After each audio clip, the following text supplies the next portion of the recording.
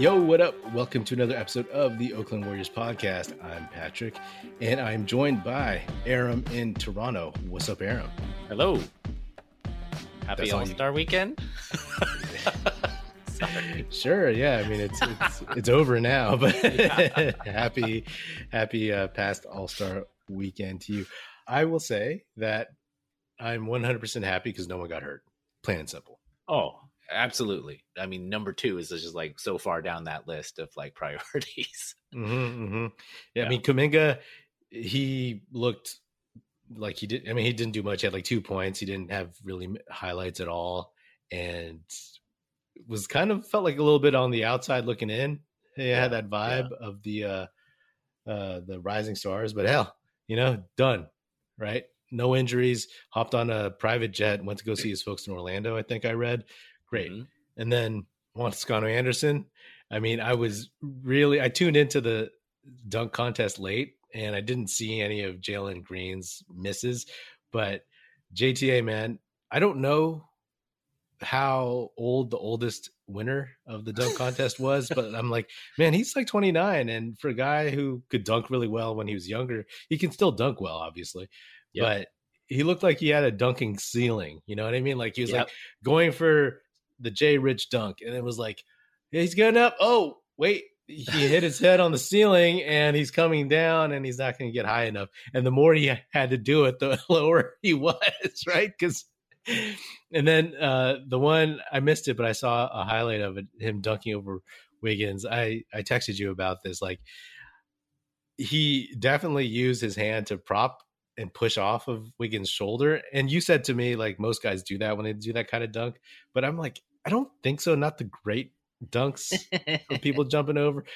But I will also say that it just seemed like he really needed that. You know what I mean? Like, he really was like, oh, I need to push off. Not like that was little his first little dunk extra. of the night too. Yeah. But all things being equal, like I loved his uniform with the Mexican national colors, the flag colors, the shoes, and it was cool to see him have come so far. It's a good story. He went for it. He got to. I'm sure it was like maybe not a dream come true in terms of how it ended, but like to be in that high profile kind of place and give it your best shot, like that's cool. And there was I think the Warriors Twitter account posted a post competition conversation with him and Jay Rich, and basically Jay Rich was like, it's a hard dunk, and he said the only time I ever pulled it off was the one in the competition. That was the only time he ever completed that dunk. So and he was 23 years old when he did it. So props to JTA for trying. And just in general, the dunk competition, there's a lot of consternation about like it's broken, and that happens every year. Anytime that it's kind of lackluster, and it's just like part of it is like the legendary ones are just so amazing. Like, of course the early era dunk competition ones are great, right? But you watch the Vince Carter one, and those I don't feel like I've seen anything since then that has been better than that. I mean, I watched a bunch of the Zach LaVine, Aaron Gordon ones. Well, I mean, those would be the only ones that are close since then. Like that was the creativity is just like amazing. And the thing you notice too is like not only people finishing dunks, but like the force and the power and like the gliding, whereas like in this dunk contest, it seemed like people were straining like it's like just to get it over the rim, and then when they dunked it, it'd be like, oh, that was a great dunk. I was upset when I found out that they only score from 6 to 10. 6 is the lowest score, and I'm like, what is this participation trophy? You know what I mean? Like, you get 5 points participation, and if you're really going to do it, it would be way more entertaining if people could get zeros and ones. because I feel like they're never gonna. I know they would never give that. But they don't want to embarrass anybody, and that's why it's 6-10, right? I know, but like still, that's the thing. Like just the fact that it is 6-10. If it was from 1 to 10 or 0 to 10, then at least like judges might not give anything below a 5 or a 4. But still, like it just feels like, oh, then this is completely, I mean, we all know it's just for show anyway, no matter what, but it's just kind of silly because you're right. Like it goes in cycles, right? Like it's like, oh man, you get a bunch of, for the most part, random people doing it. The dunks aren't very good. 3-point contest should, be the headliner of the night. And then you'll get a contest that's actually pretty good. You'll get a couple years of Aaron Gordon and Zach LaVine going at it.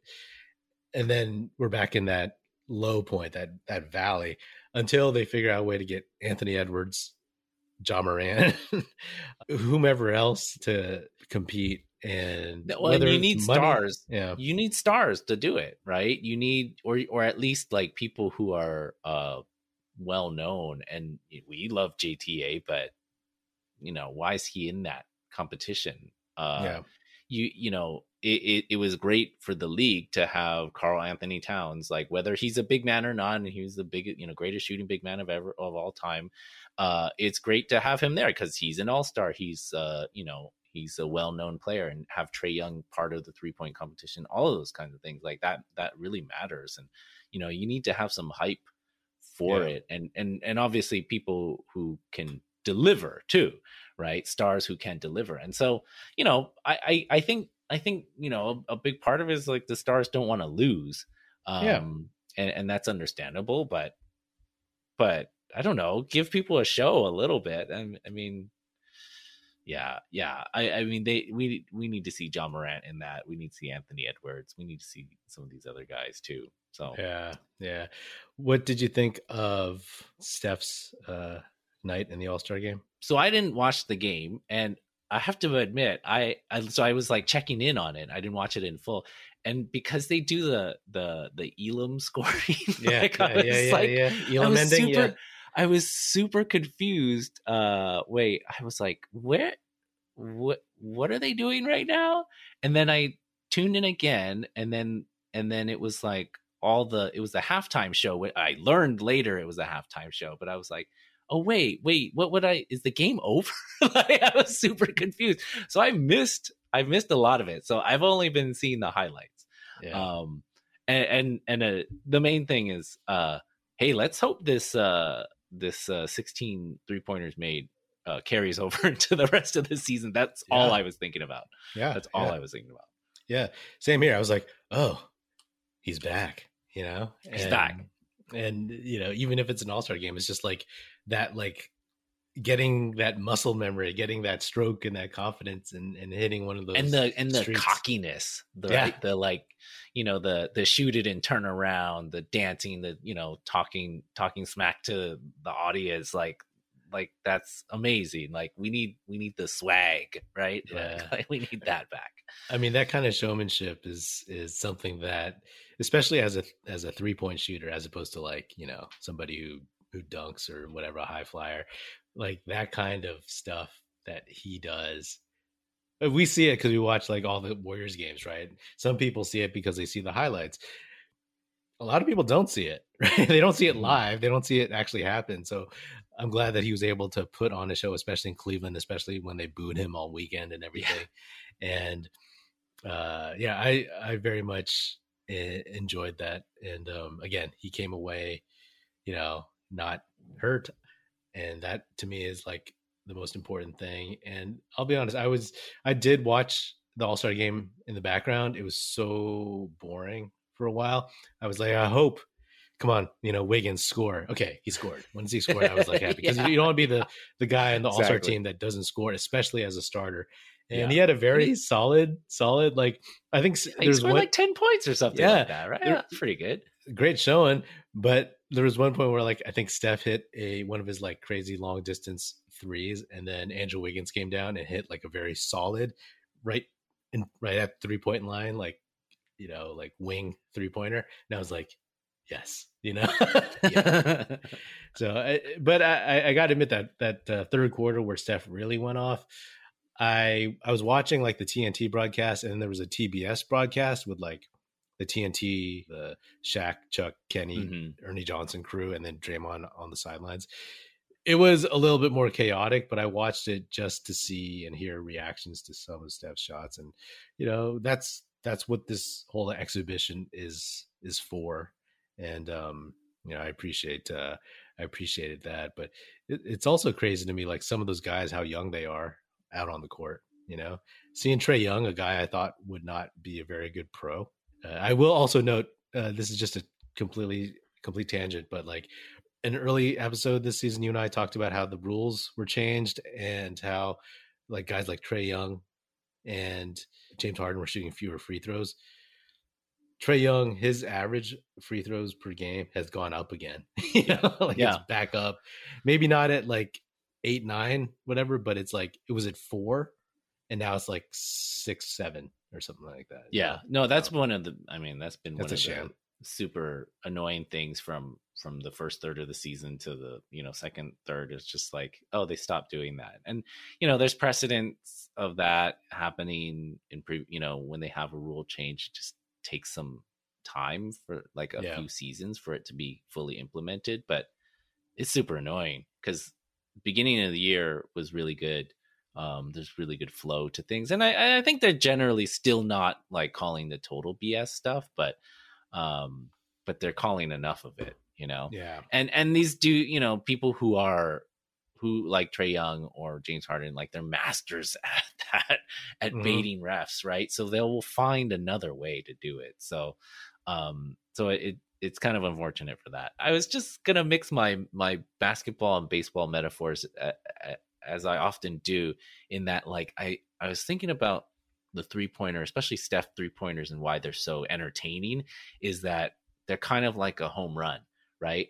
Like there's this kind of like this moment where it's gonna sound like super cheesy, but it's like soaring and you don't know the outcome yet, right? Yeah. And the same like a home run, like it's the anticipation of that. Like dunks are amazing because like they're kind of like athletic and violent. They can be stylish, those kinds of things, and they get people hyped too. But there's something about the not only the kind of physical flight of it, the anticipation of it, but also because it's like worth more points, right? Like just like a home run is, right? Like there's an assurance of that extra value, so that's also exciting, right? So you know, just seeing Steph do that in a, you know, even if it's an all-star game, like that just really kind of drove it home for me. Just like, oh, this is like a home run derby with this guy, or he's like Barry Bonds, you know, like he can with like a smaller head. yeah, a little skinnier. But you know, and you know, he can just go off anytime, right? And with basketball, you just have the ball in your hands. You just have more opportunities, right? Just every time down, he has an opportunity. You know, Barry Bonds would get, you know, 4 or 5 chances the entire game, right? So that was just something I was thinking about. You just seeing all those shots go in, and something I've been thinking about a lot too. Yeah, and with that, right, there's at least like a little bit more anticipation because the ball is in the air for such a long time compared to like a dunk, right? So with a dunk, the anticipation is like, say someone's on a fast break, it's like, what are they going to do or whatever? Or there's almost a surprise of it too, right? Like somebody dunking over somebody, right? And these are all things that I love, obviously. I'm not saying like, oh, one is superior to the other, but I did want to say one thing about the 75th anniversary team and that whole thing. I watched that and I appreciate that. It's crazy because I remember watching the 50th anniversary team, and like they, instead of like giving like these kind of coats that they have now with the emblem, they had like the leather jackets. The leather varsity jackets. In the color of their teams and whatever. And I remember like the guys who were in the All-Star game, like Michael Jordan, Karl Malone, all those guys, they were like in their uniforms and they put on these jackets at halftime. At least for this one, they had everybody in like kind of black sweats or warm-ups or something. So it didn't look too kind of odd, but you know, all that was cool to see. It's crazy to me how many people have passed away since, Yeah. it's crazy to me how time flies. But as an aside, in terms of like Klay Thompson being on that team, I think he should be on that team. But I also think there's a ton of other guys who should be on that team. But one thing that I noticed that I want to toss out to you was like the argument for Klay is when I look at James Worthy, okay, totally different type of player, but on that team, that Lakers team, that Showtime team, he was, quote unquote, their third most important player, and there's all kinds of arguments for everybody who should and shouldn't be in. But to me, like that was the first one because I'd been thinking about like other guys who are his contemporaries who he has done more than in his career. Yeah. And when I saw James Worthy, I was like, oh, that's a third dude on a team that I could be like, that's my argument for everyone who says like, oh, he never led his own team or he was never the best player on his own team, etc. Right? Like, yeah, James Worthy got a Finals MVP or something, but I just want to throw that out there. That's a good comparison. Klay may have been a victim of being out the last 2 years.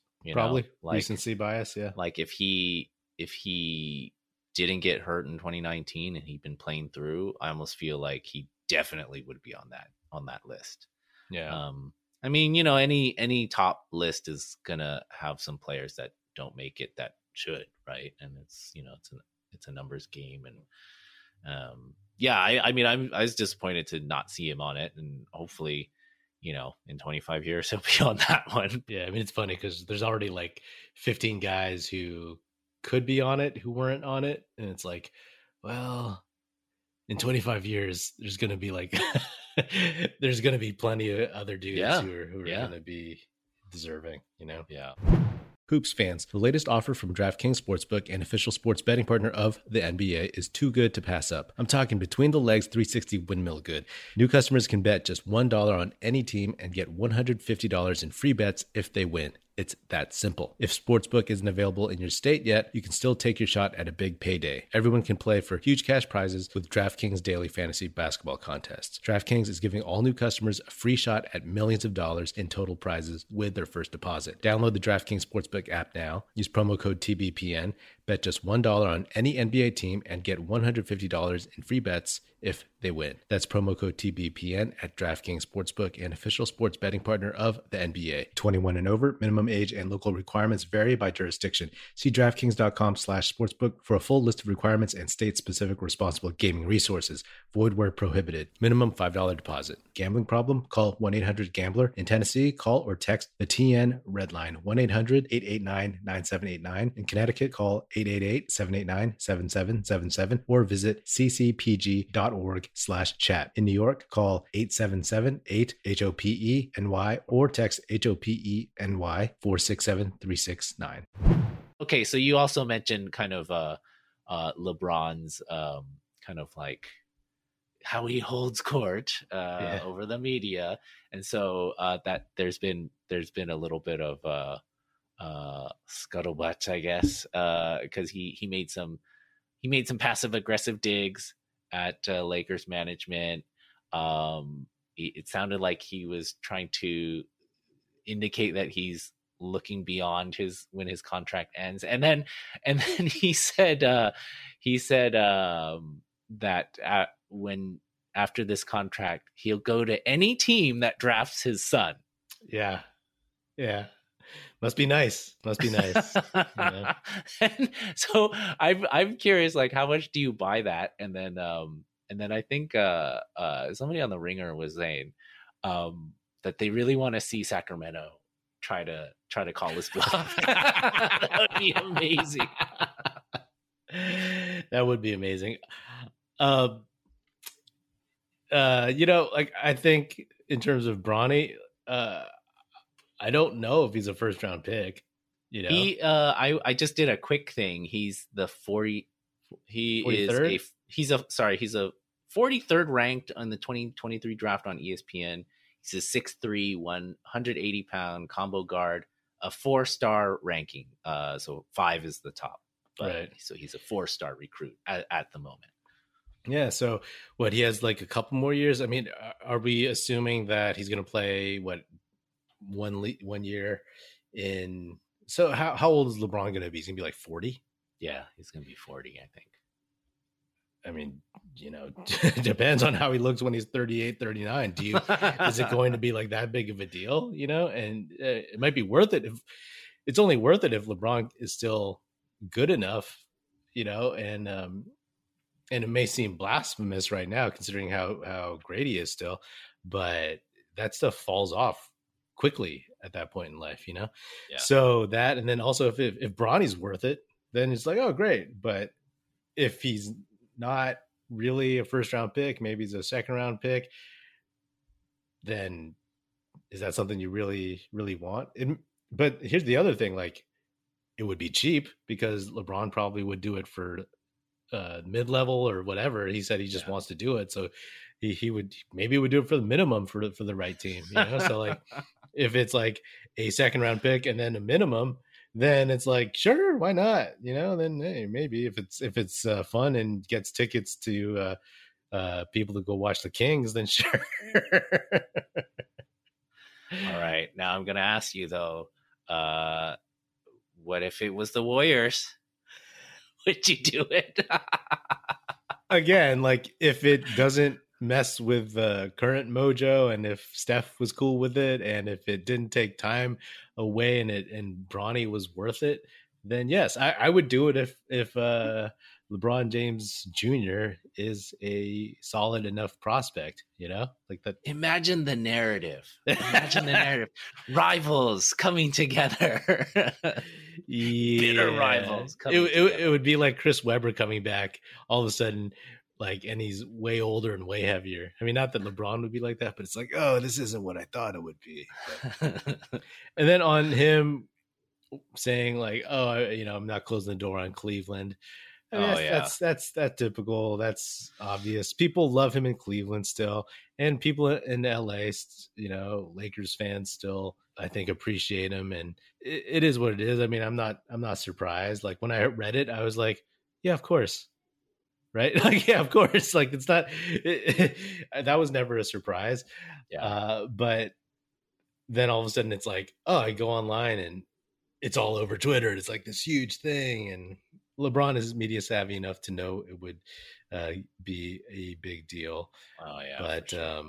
I don't know. I mean, I don't know. I mean, there's no like case where I can draw a comparison to it. But I've when I read about the Cleveland thing, it's kind of like, oh, so you're throwing that out there now because they're good again. You know what I mean? And they got bad because you left, right? And the things that they had to do to please you when you were there, right? Like getting rid of, any of their assets or whatever.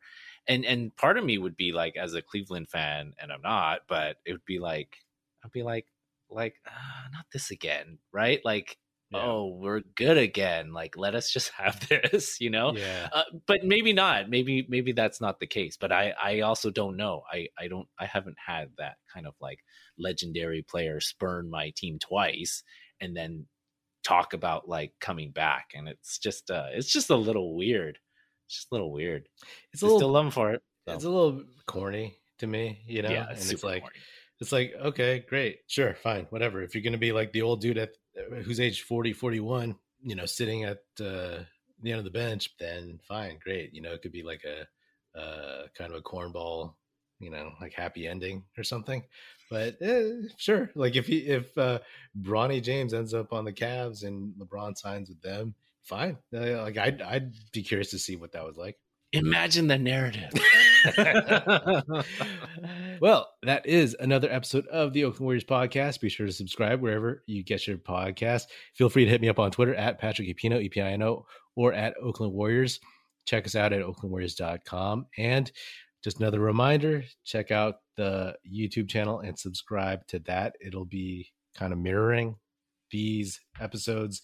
Just another way to listen if that is more convenient to you. The URL is in the show description and the show notes. Be sure to tell your fellow Warrior fan friends to tune in and listen. The Oakland Warriors podcast is produced by National Film Society and is a part of the Basketball Podcast Network. You can find Aram on Twitter at Aram Collier, ARAMCOLLIER. And if you're so inclined, please do leave us a 5-star rating on Spotify and Apple Podcasts, and leave us a review on Apple Podcasts and say nice stuff about us. That would be hugely appreciated. Thanks for coming on, man. Great to be here. All right. That's it. Music in this episode provided by Paper Sun. Special thanks to Paul Amardo for production support. See you next time.